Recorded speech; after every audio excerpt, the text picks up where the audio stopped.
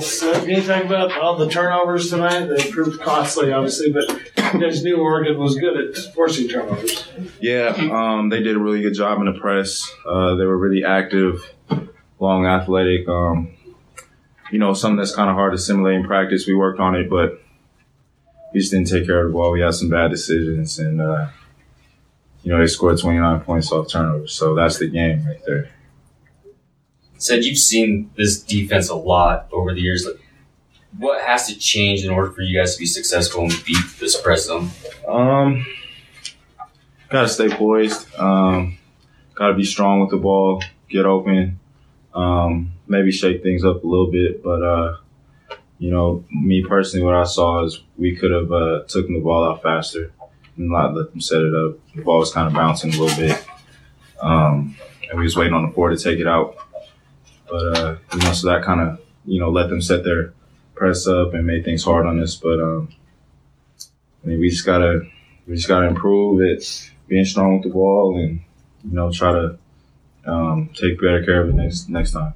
First 10 minutes or so, you guys obviously did really well. You guys had a 14-point lead. Everything was going well. I mean, once those turnovers started to build up, I mean, did you guys feel like you were just playing catch up the whole game and you just could never kind of get over that hurdle? Yeah, absolutely. That press just allows them to dictate the pace of the game. So that was it right there, and we're not getting stops, and they're able to set their defense up. So that's part of it too, is not seeing the ball go in the basket, getting stops, getting a rebound, and going the other way. That's when we're at our best, and when we're sharing the ball, we're playing up tempo. But yeah. Again, obviously frustrating. I think over the first and second halves, you went like 8.5 minutes without making a basket. Yeah. And only your free throws, only scores. Yeah, absolutely. I felt that just throughout the game, watching it, and obviously being in it. We just gotta try to improve on it, and do better next time.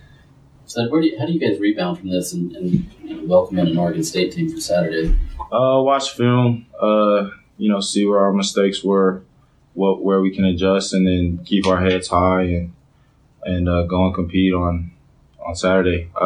We got a young team, and that's some pressure that even I haven't seen in my time here. So that, along with the young guys seeing it for the first time, it's tough, and you kind of see what it's about. We just gotta learn from it, and if we see them down the road, then try to get them next time.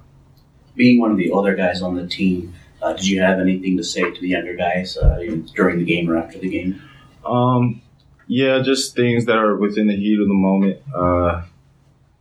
I can't really pinpoint what those things are, but ultimately, after the game, just telling them that we're going to be okay, we're going to adjust, we're going to find out what we need to do better against that pressure, and we're still a great team, and I feel like we can still have a lot of success as long as we continue to get better and stay hungry.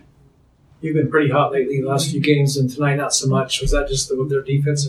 Would they do something different for other teams, sort of? Yeah, well, last few games, just coming off ball screen, I've been seeing traps. I've been seeing double teams. Early in conference, teams were running a cover, so the big was in a drop, and it was easy for me to pull up. But, just seeing face guarding, double teams, I'm trying to move it off the ball, and they're sticking with me. So, it's hard. It was harder to get in rhythm tonight.